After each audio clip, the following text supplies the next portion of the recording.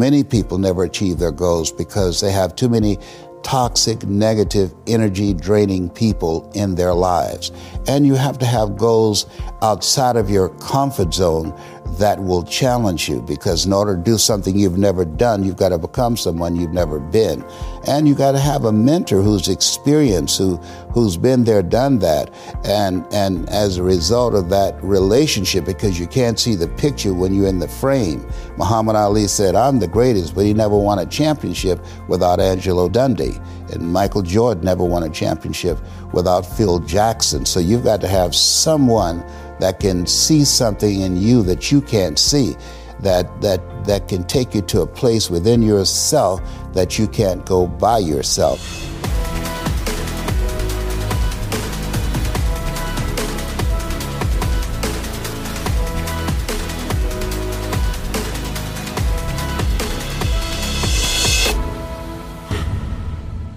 Hey everyone, welcome to Impact Theory. Today's guest is a best-selling author and one of the most lauded and sought-after speakers on the planet. But nobody would have predicted that given where he started. Born on the dirty floor of an abandoned building, he and his twin brother were later adopted and raised as 2 of 7 children to a single mother who struggled to make ends meet. He was deemed teachable but mentally retarded when he was a kid, and classmates referred to him as the dumb twin. Despite all of this, however, one day, while shining shoes, he paid attention to the powerful words of the motivational tapes one of his most successful customers was listening to. The message made him realize that with enough effort, he could turn his life around. He began reading and drinking in as much wisdom as humanly possible, and after years of relentlessly improving his skill set and receiving encouragement from mentors, he stepped into what he now calls his power voice. Since then, he has hosted popular national TV and radio talk shows, won a Chicago area Emmy, spoken to crowds as large as 80,000 people, written best-selling books, and received the National Speakers Association's most prestigious award, the Golden Gavel. He was named by Toastmasters International as one of the top 5 outstanding speakers in the world, and he's been featured by NBC, Success Magazine, Inc., and the Washington Post, to name but a few. So please, help me in welcoming the man who refused to accept the limitations placed on him by others, the multiple-term state representative for Ohio, who can count AT&T, Disney, and IBM among his staggering client roster. One of the most powerful orators and teachers of our time, Les Brown. What's up, brother? How you doing, man? Great, thank you. Thank you. It's a pleasure to be here. Dude, it is so good to have you. You are an unparalleled motivational preacher. And I use that word very intentionally. You have a way of conveying a message with such chills-inspiring, goosebump-giving power. It's really, really extraordinary to witness, and becomes all that much more powerful knowing that you didn't start there, that wasn't sort of naturally, your beginning, and you've called life a battle for territory. Yes. What do you mean by that? That the things that you get in life, Frederick Douglass said, we might not get everything that we fight for, but everything we get, it will be a fight.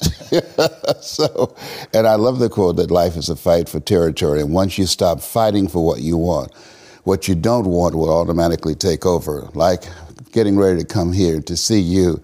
I want to just, first of all, thank you for the great work that you're doing. I watch you and I study you, and you have had some incredible guests that impacted my life. And preparing to come here, I'm being treated by Cancer Centers of America for 4th stage cancer, which I've been kicking cancer's butt for 27 years. And I've been working on getting a 6-pack before getting here. I still got 1 pack. And I've been working to get some muscles so I can wear my T-shirt, but they weren't large enough, so I wore a long sleeve. That's amazing, man. Talk to me about cancer. You've had such an upbeat attitude about it. It's really pretty extraordinary. Was that your initial reaction? Did you go through a trough of despair when you first got diagnosed? Like, how have you framed that? Dr. Alfred Golson, who has since passed, was a very unusual guy. And he told me, he said, "Mr. Brown, you have cancer." I said, "Can you give me a second opinion?" He said, "Yes, and you're ugly too." I said, "Oh my God." So I didn't have a chance to have fear because, those three words, you have cancer, three of the most feared words in 7 different languages. I saw it as a fight. And from that time to this time, my PSA was 2,400. And that stands for prostate-specific antigen, and now it's below 0 and metastasized to 7 areas of my body, which was a good thing because 7 is my lucky number. Okay, so I never was fearful that I was going to die from it, and I think that I read something by Dr. Norman Cousins. He wrote a book called The Biology of Hope, and he talked about the fact that when something happens to you, you don't deny it, you defy it. And I was defiant that I'm going to beat this, I'm going to handle this. That there are people who many times when something happens to them, that they embrace it from a place of fear and it takes them out. And L.C. Robinson said, things may happen to you and things may happen around you, but the most important things are the things that happen in you. And you have to stand up inside yourself and deal with it and handle it. So fortunately, that never bothered me, but I had sciatica pain. That had me speaking in unknown tongues. And I was in a wheelchair for several months, speaking from a wheelchair.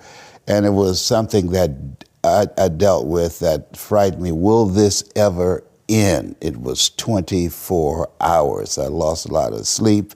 It was exhausting, going from all type of specialists in and out of the country. And just one day, it stopped. And I'm glad that I'm past that. I feel like when you go through some stuff, there's some certain things that you don't want ever to see again, and that's what I don't want to ever see again. But fear has not been the biggest challenge that I've faced with the things that I've been dealing with in terms of my health. Well, talk to me about the process that you go through mentally. So there have been a few times in your life in getting to know your story where they seem like really key inflection points. Being told that you were teachable but mentally retarded, that for sure is something that would define most people, and they would have a hard time escaping that. Being told that you have cancer, that it's stage 4, that they don't know how to treat it, that's something that consumes most people. How do you build that resilience? So maybe by the time you get to cancer, you've already done so much work, so I get maybe how that one you're protected by the mechanisms you've built, but in the beginning, how did you crawl out from under the labels that people were putting on you? The easiest thing I've done was to get out from under the labels and to live the life that I live.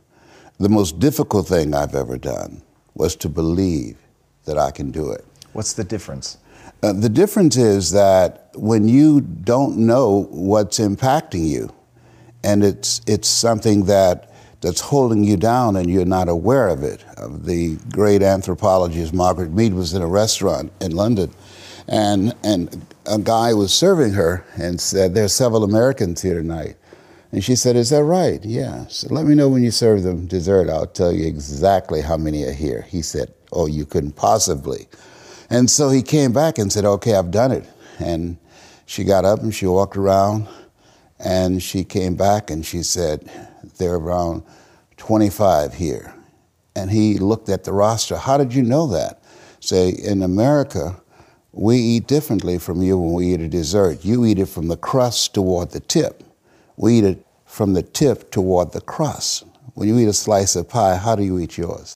Definitely, yeah, from the tip back to the crust, for sure. Yeah, okay, and so there are things that when you, in my situation, when you live in a dominant culture that is designed to destroy your sense of self and your belief in yourself, and you have to learn ways in which you can begin to connect with this power that you have within yourself to handle where you are. The key is to be constantly in a perpetual process of discovering the truth of who you are and fighting constantly to look for ways in which you can escape the inner conversation. I speak to audiences around the world, and I train speakers as well, and I tell them that when you speak, that there's an objective that you want to achieve when you speak to an audience, because how people live their lives is a result of the story they believe about themselves. So you as a speaker, when you speak in this program, when people see you, what you do is distract, dispute, and inspire. You distract people from their current story with your guests and the questions that you ask. Through the process of the ongoing questioning and the way in which they respond and the things they have learned, you dismantle their current belief system and inspire them to create a new chapter with their lives.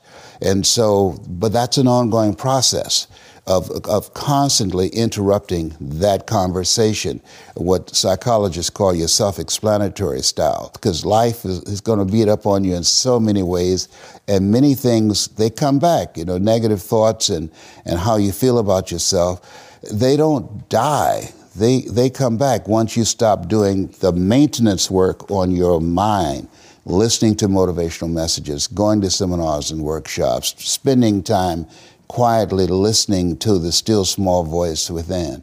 Who am I really? Is this really me? Am I giving my best? Am I just reflecting what's around me? Because all of these various things affect how we show up in life. And so having a strategy to continuously find ourselves reaching higher. Robert Schuller had a book, is not very popular, but I loved it. It's called Peak to Peak, U-P-E-A-K to P-E-E-K, because you're constantly reaching higher to find out and discover your better self. Yeah, I want to talk about that difference between, so you have the notion of figuring out who you really are, and I assume you mean beneath the labels. So people are telling me that I'm not smart, but that's not necessarily true. Mm-hmm. So I want to get down to that layer of what I'm really capable of. But you also talk about, we have this profound ability to change, and you talk about people needing to be relentless, like to relentlessly pursue that growth. I find that juxtaposition incredibly interesting, where you've got, there is a real you, which maybe you would call potential, mm-hmm. and then there is the actualized potential. Is that how you see it, or is there something else there? Absolutely. There's a real you. Richard Wright said it best. He said, the impulse to dream has slowly been beaten out of me through the experiences of life. So when you live in a culture that is designed to destroy your sense of self, where you are marginalized, where you have a feeling of being hopeless and powerless, and you're terrorized. I remember going downtown with my mother, and I saw a water fountain. I think I was about 5 years old, and I ran and I drank from the water fountain. All of a sudden, she grabbed me by the neck and said, "Don't you ever do that again," and start punching me in the back of my head and my face, and got me down on the ground, was punching me relentlessly. And I said, "Mama, please, it's me, Mama, it's me," with this crazed look in her eyes. And then a white policeman came, and he had a nightstick in his hand. He was hitting it in his left hand. Oh. He said, "Okay, all right, you beat that little nigger boy enough. Now I won't have to beat him with this nightstick." And he walked away laughing. And my mother broke down and started crying and saying, "Leslie, I'm so sorry. I'm so sorry." I said, "Mama, why'd you beat me like that?" She said, "These water fountains are for white only, son. And if that cop had hit me with his nightstick, he would have to kill me. I'd have fought him till he killed me, and I'd left you and your brothers and sisters by themselves to raise themselves. I'm so sorry." And the book called Learned Optimism, Seligman talk about the fact that between ages 0 and 5, we determine what's available to us and what's not available to us. And so that was a defining moment. I knew there are certain things I could not do, certain places I could not go. They used to have signs on Miami Beach that said, "Jews, dogs, and coloreds not allowed." And so now you have to operate within the constraints of the dominant society and the things that they've created for you. And it's a challenge to see yourself beyond that and to work to get outside of that, even after those laws have changed because that has become so much a part of you, you unconsciously operate within the parameters of what has been put in place. Like you're driving on the expressway, the 405, and you'll get off on an exit that you weren't going in that direction, but you unconsciously did it because you've done it so many times that many people, because they're not making a conscious, deliberate, determined effort to think outside of what life has thrown at them, they end up doing the same thing over and over and over again. Einstein said that thinking that has brought me this far has created some problems that this thinking can't solve. And so through relationships, through reading, through studies, through goals and dreams beyond your comfort zone, it allows you to begin to live out of your imagination as opposed to out of your history. Disney said, the imagination is a preview of what's to come. And so as a kid, I dreamed a lot about taking care of my mother. I used to go with her to work to clean homes, and she kept her children, and she cooked for these wealthy families. My mother could bake a sweet potato pie so good you couldn't eat it with your shoes on. You had to take your shoes off so you could wiggle your toes. And I used to look at these big, beautiful mansions and said, Mama, what is it, Leslie? When I become a man, I'm going to buy you a big, beautiful home just like this. Oh, you don't have to do this. I said, I know, but you didn't have to adopt us either. And you did. And so I'm here with you because of two women. One gave me life, the other one gave me love. God took me out of my biological mother's womb and placed me in the heart of my adopted mother. And because of her example and my love for her and the passion that I felt in my heart, I've got to do something to make her proud. I've got to do something to put myself in position to be able to take care of her. That drove me. Nietzsche said, if you know the why for living, you can endure almost anyhow. Jesus, man, that was a lot. I want to go back to this notion of dominant culture. You look so young. I forget how long you have been walking this planet. 75. I'm 75 years old. It's fucking incredible, man. So thank you. You have so much optimism. You're so positive. You're so quick to laugh. Going back to the way that the dominant culture can dismantle so many people, what are ways that the dominant culture is dismantling people's creativity, their very spirit today that people should be watching out for?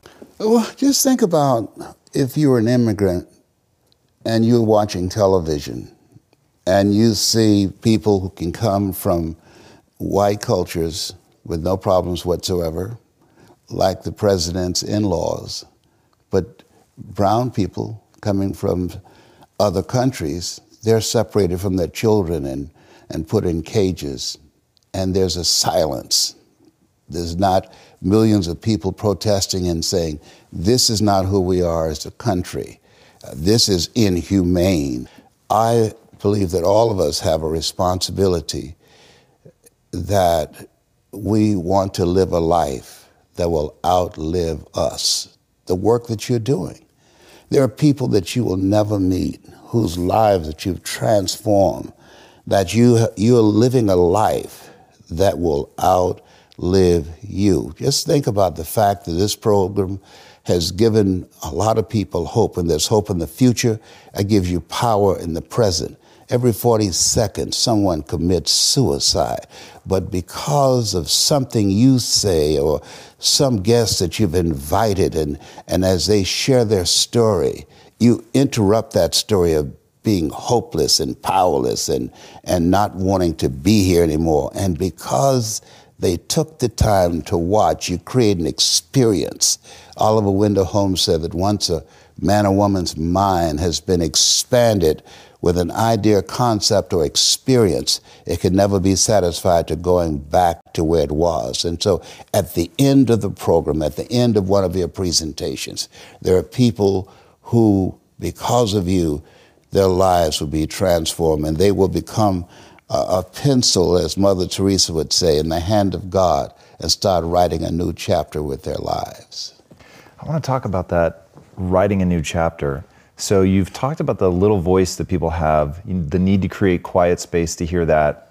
Combine that with the notion of the culture sort of chipping away at people, and whether it's based on race and oppression, or whether it's just the school system teaching you to be a good cog in the machine, or whatever other things people have to fight against. How can people that are listening to this now, especially if they're an adult that's got all those labels put on them, that's had their creativity squished, what process do they do to hear the voice? What sort of communion can they do to create that imagination that's going to allow them to get out of that and move towards something new? That's the reason why you designed this program, you and your team, for them to do that they have to expose themselves to something that will give them a different vision of themselves. And in addition to that, they have to put themselves in a community of what I call OQP, only quality people. A gentleman who dramatically transformed my life, I was a junior at Booker T. Washington High School in Miami, Florida, and I went in his class looking for another friend, and he said, go to the board and work this problem out for me. I said, sir, I can't do that. He said, why not? I said, I'm not one of your students. He said, do it anyhow. And the other kids started laughing, saying, he's Leslie, he's DT. And he said, what's DT? His brother is smart, but he's the dumb twin.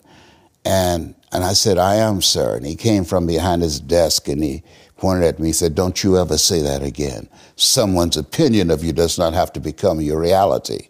And he taught me three things. He said, if you want to become successful in life, young man, he said, number one, you got to change your mindset. He said, you don't get in life what you want, you get in life what you are.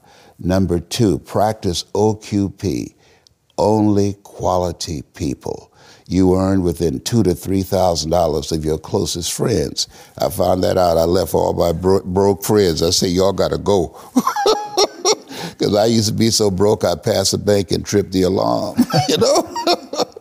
And the third thing he said, develop your communication skills, because once you open your mouth, you tell the world who you are. He said, those are three major things that you want to work on that will liberate you from living in Liberty City, living in poverty in Overtown. It will help to escape out of where you are right now, because I see you watching me and I know you want more. I can see the hunger in your eyes. That's why my book is about to come out called You Gotta Be Hungry. I love that notion. I love that title. So how do people get hungry? You get hungry by finding something that's you. I believe that all of us are born unique, but most of us die copies. You got to find out what is it that turns you on, what resonates with you. One of the things that I realized and what allowed me to become successful as a speaker, the speaking industry has been hijacked by people who speak to sell, and it's okay to do that and make money. I speak to change lives because somebody spoke and changed my life. So this is my passion. This is my drive. This is something that I feel in my heart. And so the key to that hunger-driven life is a heart-centered life. I didn't do what I'm doing for years because of my programming, because of the culture in which I was raised in. I would see other people with degrees and PhDs and MBAs and credentials I don't have, and I convinced myself I couldn't do it. But Mr. Washington, on that day, we became friends, and he taught me not only someone's opinion of you does not have to determine your reality. He said that you have to work on yourself and you have to have an unstoppable attitude, and no excuse is acceptable, and you got to make it a priority, a non-negotiable in your life, and hold a constant vision of what it is you want to achieve. See it accomplished and go all out. Find a way to win. in spite of the setbacks, in spite of the disappointments, in spite of your failures. I tell people when I'm giving presentations, you will fail your way to success. I have a saying, as life knocks you down, try and land on your back, because if you can look up, you can get up. And so those experiences of going after goals that's beyond your comfort zone, and having relationships that will challenge you, and surrounding yourself with coaches and mentors who can take you to a place within yourself that you can't go by yourself, because you can't read the label when you're locked in the box. And so those experiences, they challenge you to go to that next level and continue to move forward in your life, doing new and exciting things that eye has not seen, ear has not heard, nor is in the heart of mankind what God has in store for you when you live a heart-centered life, deciding that you're going to live a life that will outlive you. You're going to live a life that counts, a life that will build a legacy and change the planet. You know, Horace Mann said, we should be ashamed to die until we've made some major contribution to humankind. And so my goal is to make a major contribution to humankind. I am a father of 10, 5 boys and 5 girls. I'm suing the people who came up with the rhythm method. The rhythm method don't work. You know, I've got rhythm, but the rhythm method does not work. Okay? And I have 15 grandchildren and 4 great-grandsons. And so every day when I get up, my mindset is, what is it that I can do to touch and impact somebody's life today? What is it? What does that look like? Like seeing you, I'm so excited. I started doing push-ups. I said, well, I'm going to go on. He's going to see that I got muscles too. Man, what you've done with your mental muscles is so extraordinary. I don't know that you need to worry about anything else. Talk to me about your grandkids, your great-grandkids. Like, if you had just an hour to spend with them, what would you give them in terms of setting them up the way that Mr. Washington set you up? Like, what are those core principles that you think are most impactful? One, get to know yourself. That I believe that we're taught, be ye not conformed to this world, be ye transformed by the renewing of your mind, is because... What does that mean? Like, that sounds slick as hell, but I don't actually understand. I know it. What it means is that don't live the life that has been given you.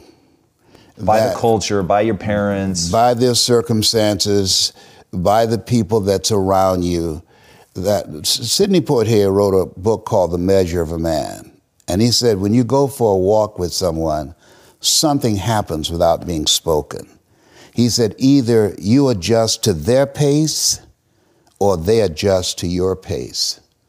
Whose pace have you adjusted to? And so there are things that we pick up and we think that they're our choices, but they're the choices that we've been programmed by life to do. When we leave our homes in the morning, we're bombarded with over 6,000 advertising hits through Facebook, through Twitter, through Instagram, through television, through our phones and through our communities, and through the computers. And so all of these things are impacting us every day. So if you don't have a program for your mind, then your mind is going to be programmed, and you'll find yourself doing things that you did not know, and that they affected you, that they, through marketing techniques and strategies, that they will create a thirst within you. I came up in an era that said if you built the best mousetrap, the world will be the path to your door. But if you know marketing, people will sleep outside your store to buy a telephone they've never touched or seen. But because of the marketing, they said, I got to have that. And when they get it, it's a smartphone, but they're a dummy because they don't know how to work it. And that is me. I got a smartphone, but all I can do is do text messages on it. Hey, that's already pretty good. All right, so we've got our grandkids in a room. We tell them, don't be programmed by the culture. You got to figure out who you are. You got to get to know yourself. You want to spend time reading. Reading is very important. Give me some powerful books. One of the books I enjoy is by my mentor, Mike Williams. He saw this Les Brown before I saw him. I was a disc jockey at WVKO radio station in Columbus, Ohio. And he said, hey, Brownie, I said, yes. He said, you know why you go see Robert Schuller and Tony Robbins and Zig Ziglar? I said, because I like their message. He says, no. He said, that's who you are, man. You can do that. And he said, you know why Bert Charles gives you so much hell here? I said, well, he just doesn't like me? No, because you've outgrown this place. There's something else for you to do. You can do what those guys do. But at that time, I was suffering from possibility blindness. I couldn't see it. I had the conversation in my head of being labeled educable mentally retarded and failing twice in school. But over the years, experiences continue to peel away, and you wax a floor. You don't put wax on the existing floor. You strip it first. And so over the years, the seminars, the workshops, the examples, the things that I observed, like people like yourself, begin to peel away and penetrate and connect with that part of myself that says, I can do this, I can do more, and I deserve more. And so I would teach my kids that you have to transform your mindset. You have to continuously upgrade your relationships. My youngest son, John Leslie, poses a question. He said, when you have goals and dreams you want to achieve, he said, ask yourself the question, who should I count on and who should I count out? And so many people never achieve their goals because they have too many toxic, negative, energy-draining people in their lives. And you have to have goals outside of your comfort zone that will challenge you, because in order to do something you've never done, you've got to become someone you've never been. And you've got to have a mentor who's experienced, who's been there, done that. And as a result of that relationship, because you can't see the picture when you're in the frame, Muhammad Ali said, I'm the greatest, but he never won a championship without Angelo Dundee. And Michael Jordan never won a championship without Phil Jackson. So you've got to have someone that can see something in you that you can't see, that can take you to a place within yourself that you can't go by yourself. So I would teach them the value of having a life coach, that life is an adventure and it's going to be a challenge, and get ready because you're going to fail your way to success. You're going to get slapped around by life.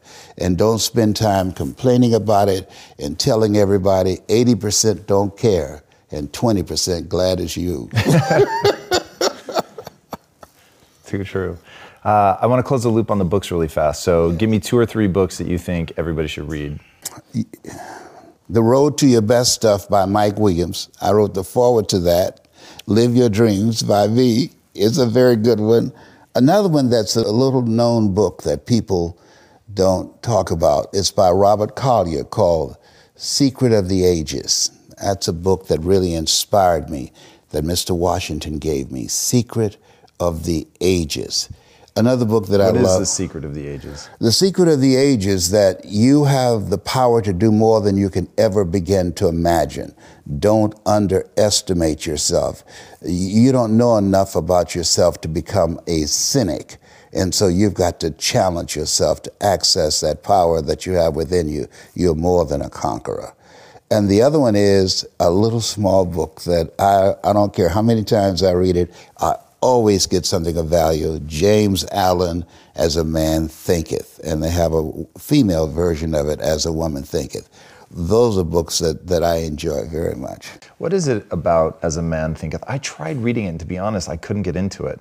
But I've heard a lot of people that I respect a lot say that book really has something. What am I missing? You know, he died in prison. And in spite of all of the things that he went through, because he was a guy that was ahead of his time, his experience in the area where he was, and being in prison because of his philosophy of life, didn't make him bitter. You know, we've all heard the saying, things in life will make you bitter or they'll make you better. And he became better. He did even more profound work while he was incarcerated before he ultimately died. And so his focus on the value of not only just changing your mind, but having a program to do maintenance work on your mind, because those negative thoughts will come back with a vengeance. Once you stop the ritual of whatever you are doing, that will hold those negative thoughts in check. Negative thoughts are like weeds. You can't kill weeds. You can hold them down for a minute, but once you stop doing the things to overpower those negative thoughts, because we've been taught to dislike ourselves, that if I said to you, Tom, you can't do this show, you just don't have what it takes. You have a face that only a mother could love, Tom. You can't do this. Then MIT did this study, and somebody else has to come along and say, Tom, don't pay any attention. You can do it, Tom. You can do this. Don't listen to him. You can do this. Listen to me, Linda. You can do this. 17 times to neutralize that one time.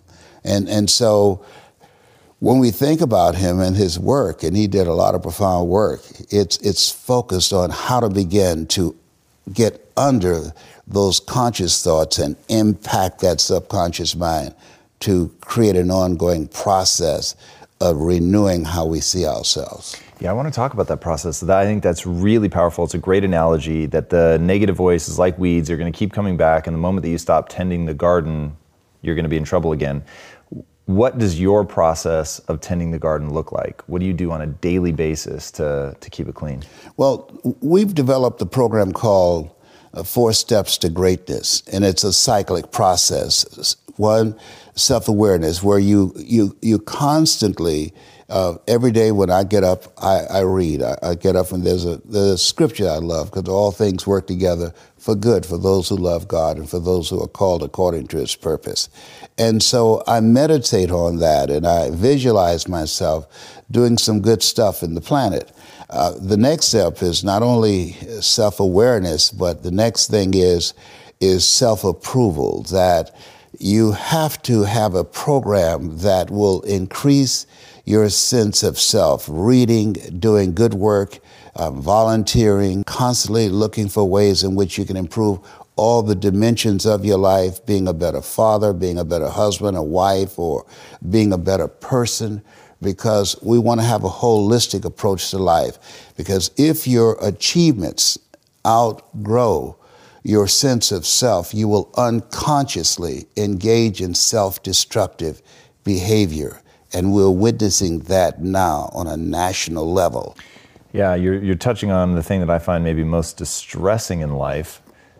I want to know about your mom and how you were able to see her so well in the way that, this kid couldn't see his father. What was it about your mom? You've quoted Abraham Lincoln as saying, everything that I have or ever will have is a result of my mother. And you said you feel the same way. What was it about her spirit, what she did, that so impacted you? One, I believe that she lived a heart-centered life, because I don't feel I was given away. I've never done a search for my birth parents until recently, because of these various advertising on television, And they said something happened to you or some of your children. You want to know if this is something that runs in your family. But a reporter asked her one time, how did you know, as a single mother, 3rd grade education, that you could raise 7 children by yourself? And her response was, I just felt that the Lord would make a way somehow. And so whenever I go after a goal, even though I don't have the money, even though I don't have the resources, even though I don't have the connections. I remember sending one of my messages to Gunther Rinker, who had a commercial for Tony Robbins' Personal Power every 30 minutes on television. So I sent them one of my motivational cassette tapes at that time. And they sent me a letter back, said, you got an inspiring story, but you're black. And I wrote back and said, thank you for telling me. I never would have known that had you not reminded me. At the end of it, I wrote, I'll see you from the top. Okay. And so because my mother, she made a way out of no way. She promised our birth mother, she said, our birth mother, Mr. Moore, said, your mother was confronted by your birth mother. I took her in Liberty City on 62nd Street in this abandoned building. And word was this lady had twins and didn't want them separated. And when I brought Mamie in there, my mother, your birth mother got up and got in her face and got close to her nose and said, are you the one? Will you take good care of my boys? And Mama said, yes. You promised never to separate them? She said, yes. You're going to be good to them? She said, yes. I promise you, I swear to God, yes. And he said that there was a look of determination on Mama's face as she was holding us in a light blue blanket coming out of there, that she was going to do this no matter what. So I learned to become a no matter what from my mother, and I learned the power of faith and of relationships. She never met a stranger. She would talk to anybody, talk to a telegraph post, you know. And I admired how when things happen, that when she lost her job, she couldn't work anymore.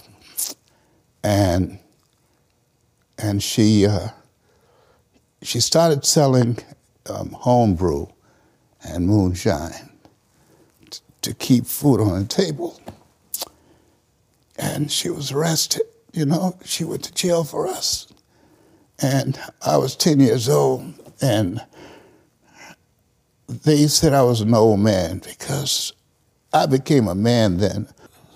I sold copper and aluminum at Pepper's Junkyard.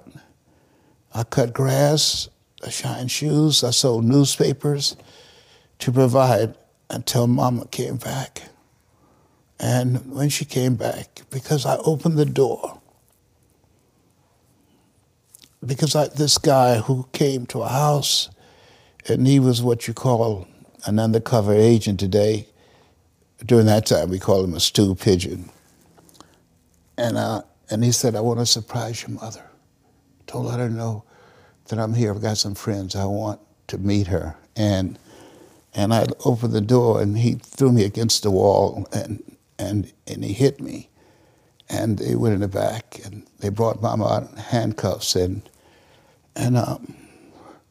she said, I told you never open the door without letting me know. And I said, I'm so sorry, Mama, I'm so sorry. And when she got out, she never mentioned it. She never brought that up. But Mama, she sacrificed. Mama, we never went to bed hungry. Mama kept a roof over our head. When she got out, she kept children. She baked sweet potato pies. She cooked for people. She found another way to generate income for us. So that's why I admire her so much. Yeah, that's incredibly powerful. You have really lived that in your life, which is extraordinary. You told one story one time, which I was really moved by, about the by any means, being relentless, not stopping, not making excuses, selling door to door. And you and another guy started at the same time. I think it would be really powerful, especially given that context of how much your mother planted that seed in you. Yeah, this is a time where you have to be hungry because according to the Department of Labor, over 20,000 people lose their jobs every month and being replaced by artificial intelligence. And so I used to sell television sets. So a guy named Sam Axelrod knock on the door. Hello, hi, would you like to buy a good working television set? No money down. And they know you're going from door to door. And he would call the guys together when it gets so late and say, okay, we gotta go. And he would call everybody to the car. And he said, wait a minute, he counted ahead. Hey, Leslie's not here. And I could hear him saying, "Hey, Leslie, come on to the car." And I said, "No, Sam, why not?" I said, "I'm not going to stop until I sell a television set. I haven't sold yet." "No, nobody's sold anything yet." "I don't care, Sam. I've got to do this. I made a commitment. I'm going to make enough money to put groceries on our table." And I would knock sometimes 10:30 at night, and, "Hi, would you like to buy a nice working television set? No money down? Do you know what time it is?" "Yes, I do. I'm going to buy groceries for our family. Somebody's going to buy a nice working television set from me tonight, and it might as well be you." And they say, "Come on in here, fool. It better be a good one." So I learned how to be unstoppable. When he came to pick the other guys up, we had to wait till they got dressed, but I would be standing out front looking for him, waiting, because I was hungry. They were getting money just to have a good time, to party on the weekend. I was earning money so that we could eat. That's all really incredible in terms of just having a vision, knowing what motivates you, going out, being relentless and pushing. How do you talk about making people thirsty? You've the oft quoted, "You can lead a horse to water, but you can't make them drink." So how do you make the horse thirsty? You make the horse thirsty by finding out what is it that will create that thirst. One of the advantages that I had coming into the speaking industry, it's governed by the philosophy of the Dale Carnegie course, which is a great course. Tell them what you're going to tell them, and then tell them what you told them. Mike Williams, my mentor, said, "Brownie, never let what you want to say get in the way of what your audience wants to hear. Conduct communications intelligence. Ask them, listen to what they're telling you, and then craft and create a story out of your experiences and things you've observed and learned to begin to allow them to see a vision of themselves differently than what they had when you came in. Orchestrate an experience. That experience is major. If information could change people, everybody would be skinny, rich, and happy." I love that quote. You've talked about how for people to make real change, you have to give them a significant emotional experience. Where can people connect with you to get that significant emotional experience? They can go to lesbrown.com. We do a variety of seminars and workshops, discover your power of voice, getting unstuck, and the power of a larger vision. That's how they get in touch with me. I love it. What is the specific impact that you want to have on the world? I aspire to inspire until I expire. Nice and simple. Yes. Guys, if you haven't already listened to this man's talks on YouTube, you are missing out. You probably have, by the way, since he's basically the meat and potatoes of virtually every motivational compilation that is out there. It is truly extraordinary. If you haven't seen his Georgia Dome talk, which is the one he did in front of 80,000 people, check it out. It is extraordinary. And if you haven't already, be sure to subscribe. And until next time, my friends, be legendary. Take care. Les, that was fucking extraordinary. Thank you. How does a firefighter go into a burning building when there's this enormous adrenaline and epinephrine, that could stop most people dead in their tracks? They learn, here's the feeling, it's normal.